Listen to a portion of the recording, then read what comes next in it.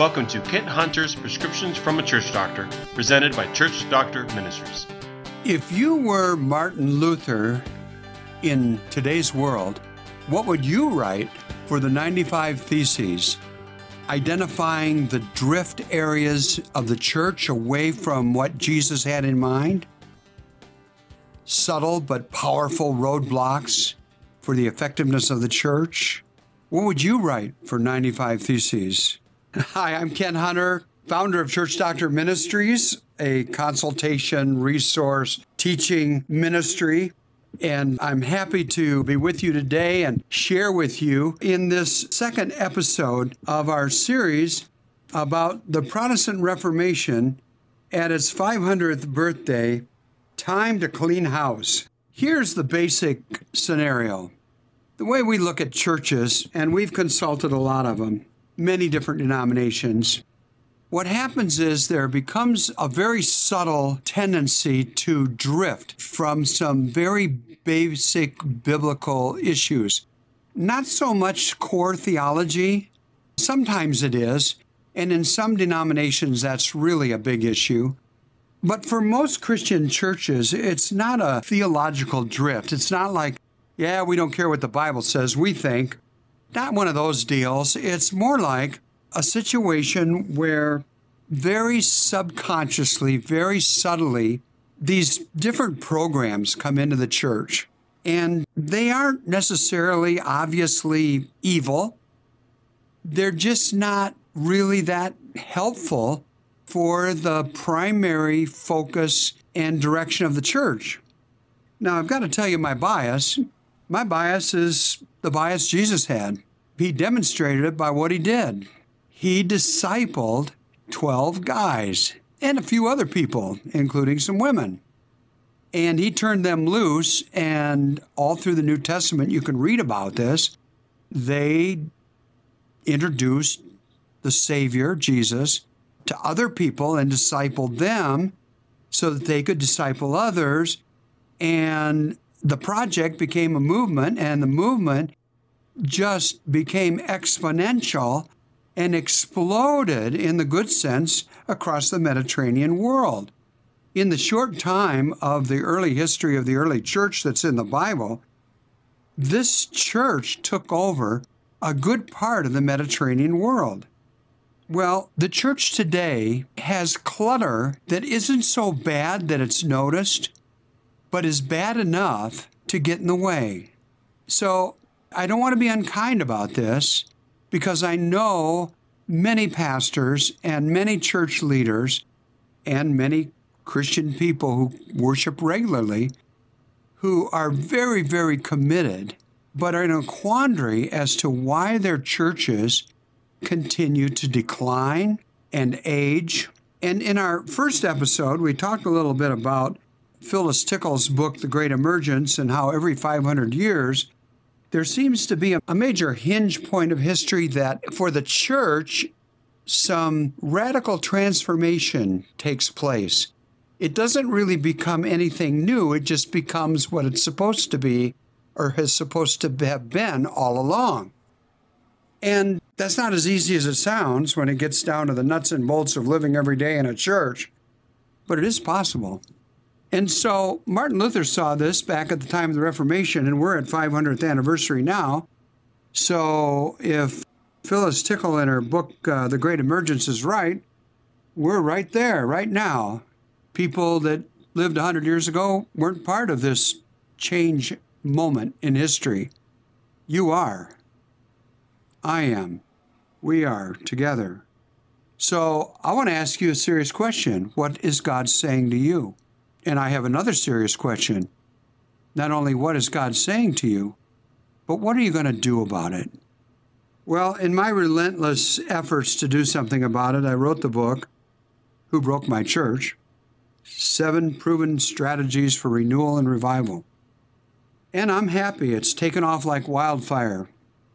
I don't really care about being a celebrated author. I just care about people in churches understanding and having hope and recognizing ways that they can become a healthier church and offload some of these roadblocks. They're not bad people. They just have inherited some stuff that isn't that good. So, beyond the book, which had been out a couple of months by the time the historical moment of the Reformation came about at the end of October 2017, I decided I'd write 95 Theses. What would it look like today? And I don't have any visions of grandeur about being Martin Luther. Forget that. I don't see myself as a reformer. I'm a church consultant.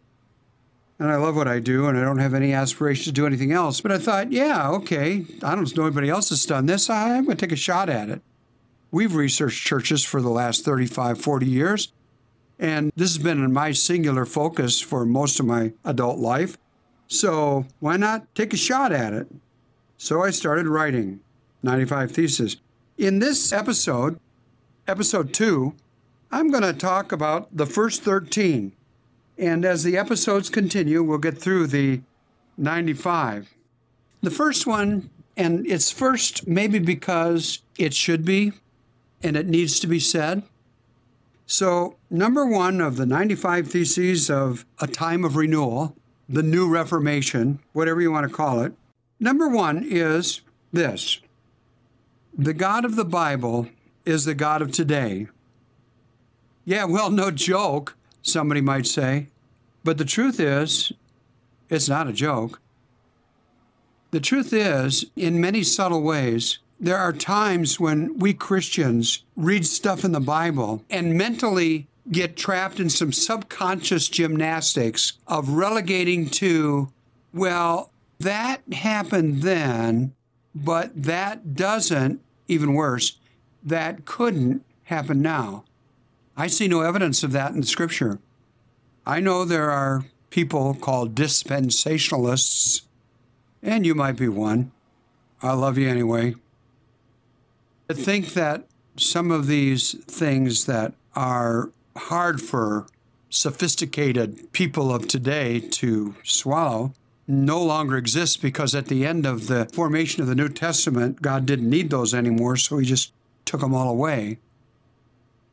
But I'll tell you what, from Scripture alone, which is one of Martin Luther's big deals, that you don't rely on anything but Scripture, that's pretty tough to prove, that dispensationalism.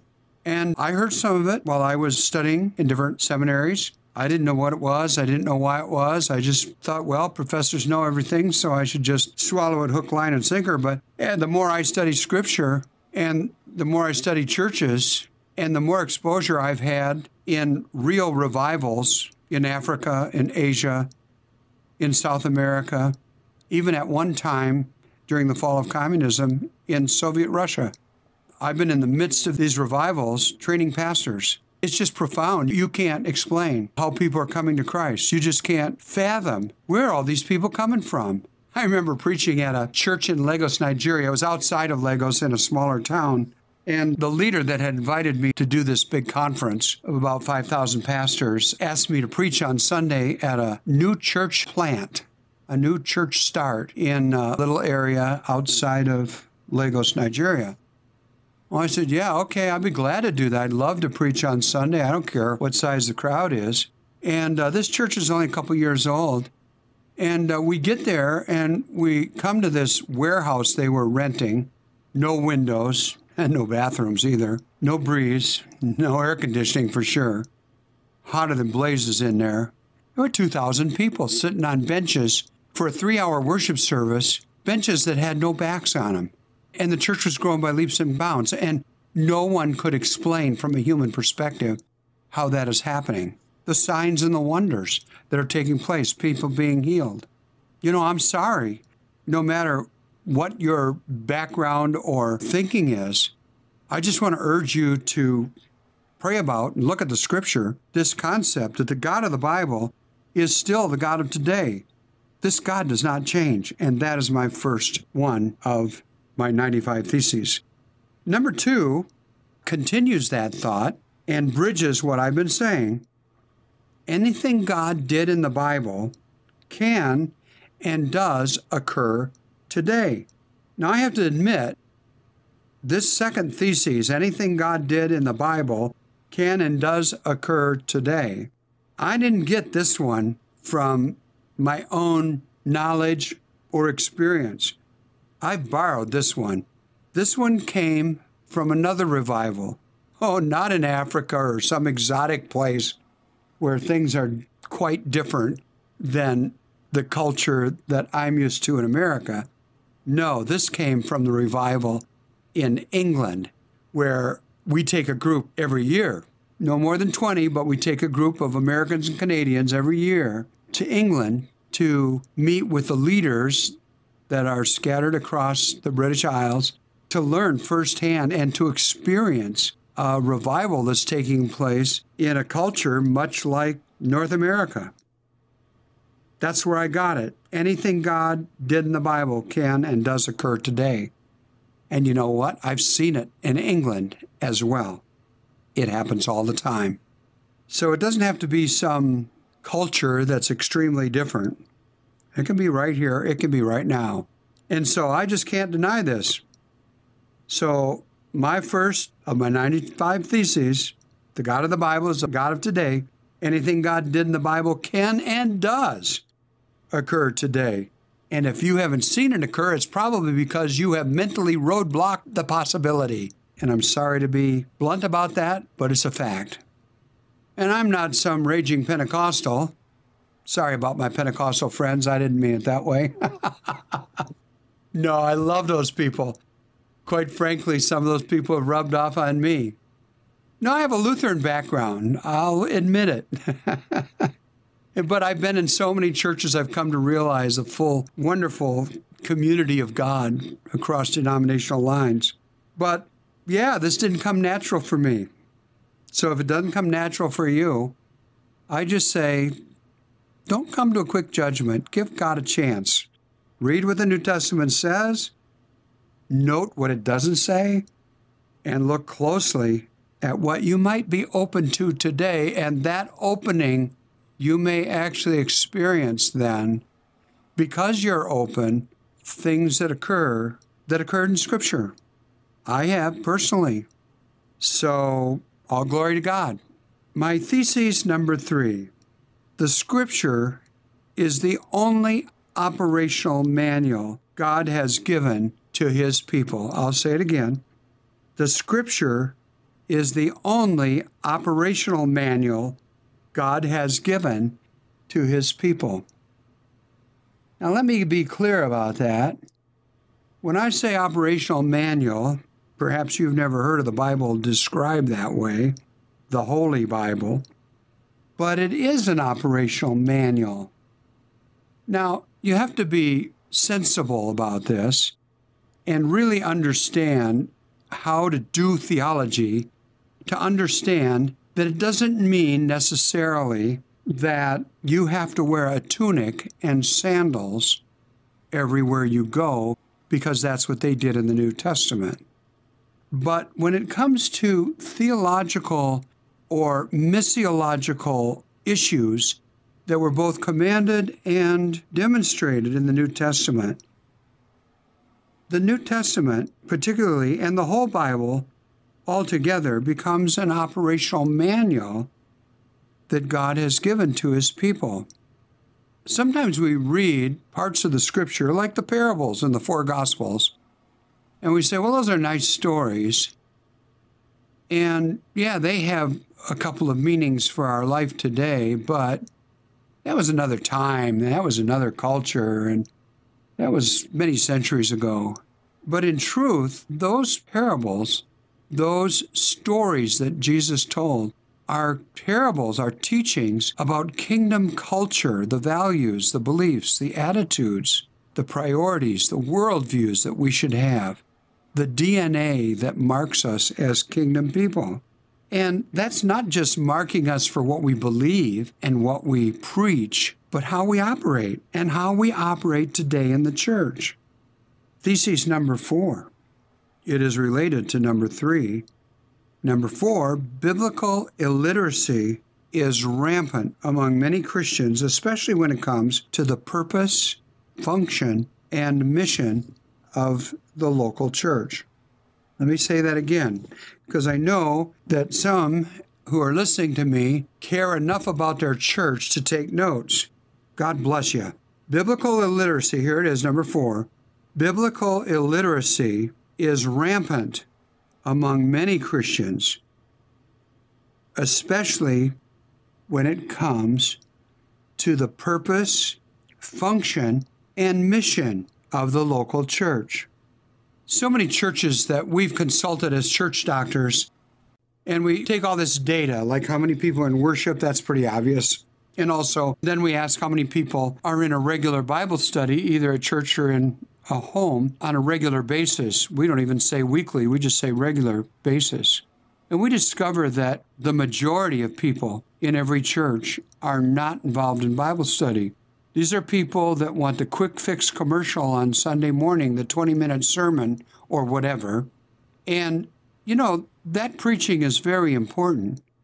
But I'll tell you this, that preaching works best for people who are students of the Scripture because they get way more out of it.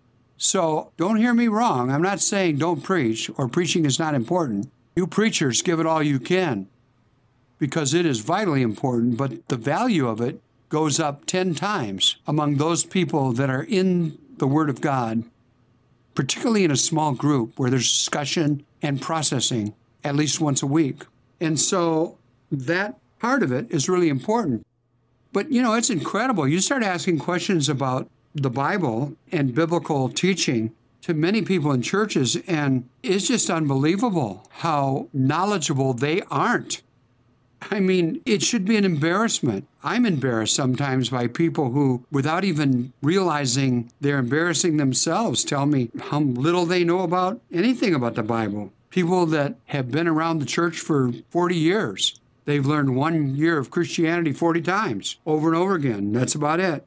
Shallow. I don't mean to be mean about it or judgmental of these people. Thank God they're in church, at least listening to the sermon. But we've got to get beyond that. You just can't do it because you can't disciple a crowd. That happens more in a processing environment like a small group or a Bible class where people are talking with each other and sharing things and learning from one another. Number 5 really is a hinge point in the 95 Theses, and I'll share it with you now. Jesus shaped his followers by teaching the culture of the kingdom of God.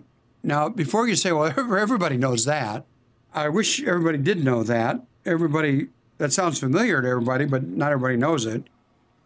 But everybody does know, or probably a lot of Christians that have been Christians for a while, are clearly aware that Jesus started most of his stories, parables, by saying the kingdom of God is like. Or for Matthew, who was writing his gospel to Jewish people who felt it was offensive to use the name God, he changed it to say the kingdom of heaven is like. Same parable, same stories. But he was sensitive to his audience, which is one of the things you learn about kingdom culture. The kingdom culture develops a culture, and Jesus said about kingdom culture, my kingdom is not like this world, not of this world. And that's what it means. It's not anything like this world. And so if your church looks like the world and does all the stuff the world does, and a lot of churches do, maybe you ought to rethink some of that stuff.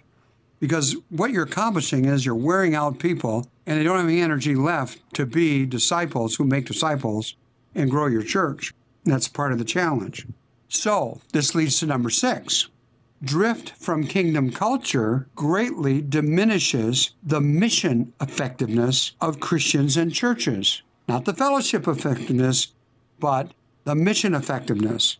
So it's this subtle, subconscious drift that takes place and compounds year after year and just takes us away, not from fellowship, not from a lot of things, but from the thing that makes the difference for the future and for our neighbors who are not Christians, and for our communities who need Jesus, and our country who desperately needs the gospel.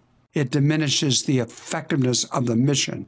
Number 7, the primary mission of the Christian church is to make disciples of Jesus Christ. Now, you would think that everybody gets this. If you look at church constitutions, and I've looked at over 1,000 of them, and even the constitutions of denominations, when you get to the purpose clause in the Constitution, it says our purpose is Matthew 28, 19, and 20, the Great Commission. Go make disciples. if you look at the activities of most churches, and if you understand what it means to make a disciple, it ain't happening, folks. It just is not happening. And so we need to very basically get back to thesis number 7. The primary mission of the Christian church is to make disciples of Jesus Christ. But it's more than that. And that brings us to number 8. Number 8 is Jesus intends his disciples to become disciplers. Now, this is a huge gap in about every church I have analyzed. Huge gap. You've got people that claim that they're disciples of Jesus, show up at church all the time, carry a Bible, may even read the Bible or whatever, but they have never been trained to disciple other people. In fact, they think that the real people that make disciples are the staff or the pastor or both. So, Jesus intends his disciples to become disciplers. Number 9, most churches make church members. Few Christians make disciples. Think about that. Most churches make church members. Few Christians make disciples. Number 10, most pastors do not disciple Christians, but rely mostly on teaching and preaching, and that is primarily to groups. Most pastors do not disciple Christians, but rely mostly on teaching and preaching. You cannot disciple a group. Jesus could disciple 12. If you think you're better, you might take on more than 12. But for most of us, in all humility, if you could do 1 or 2 at a time plus your regular life, that would be awesome. But most pastors don't do it, probably because most pastors have not been discipled by someone themselves. And so the wheel turns, one generation of Christians after another. It just continues, and you've got to stop it. Number 11, no one, not even Jesus, can disciple a crowd. I've mentioned this before, but I want to expand it here. Number 11, no one, not even Jesus, can disciple a crowd. Number 11 continues, discipling is an up-close and personal process. Discipling is an up-close and personal process. It just is. You can't change that. Number 11 continues, one-on-one discipling is the platform for spiritual renewal. And then the last part of number 11 is Jesus modeled this. He did. He modeled it. So if we follow Jesus, and that doesn't just mean we believe in him and go to church, but if we follow him in every dimension of what that means, we follow the way he discipled the disciples. He modeled that. Just a couple more. Number 12, discipling disciples leads to growth by geometric progression. Geometric progression is a mathematical term. It's not in the Bible. Oh, yes, it is, because it's exactly what happened. The words aren't there, geometric progression. You won't find that in your concordance. But if you read the scripture, you'll see that it happened all over the Mediterranean world. Number 12 is discipling disciples leads to growth by geometric progression. That's like 10 to the 10th power. And that is way beyond simple multiplication and light years beyond addition and millennia beyond a declining church. And our last one for this episode, number 13, geometric progression is the pattern for recapturing the movement dimension of Christianity.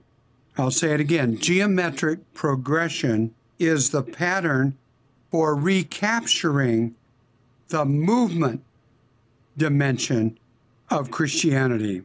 Christianity is not just a denomination.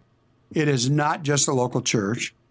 It is not growth by addition. It is not just growth of a church by multiplication or even geometric progression. It is the growth of a movement. There is a movement dimension beyond the local church, to other churches, to other people, reaching other people beyond, always expanding and growing. Number 13, geometric progression is the pattern for recapturing the movement dimension of Christianity. Well, you chew on these first 13, and if you haven't already decided I have no idea what I'm talking about, then you come back in episode 3 and we'll begin with some more of these 95 theses, starting with thesis number 14. This is heavy stuff. I hope it hits the target that helps you and your church. God bless you. You have been listening to Kent Hunter's Prescriptions from a Church Doctor, presented by Church Doctor Ministries. If you've liked this episode, please leave a review on Apple Podcasts and subscribe to hear future episodes. Check out Kent Hunter's new book, Who Broke My Church? 7 Proven Strategies for Renewal and Revival, available now wherever books are sold.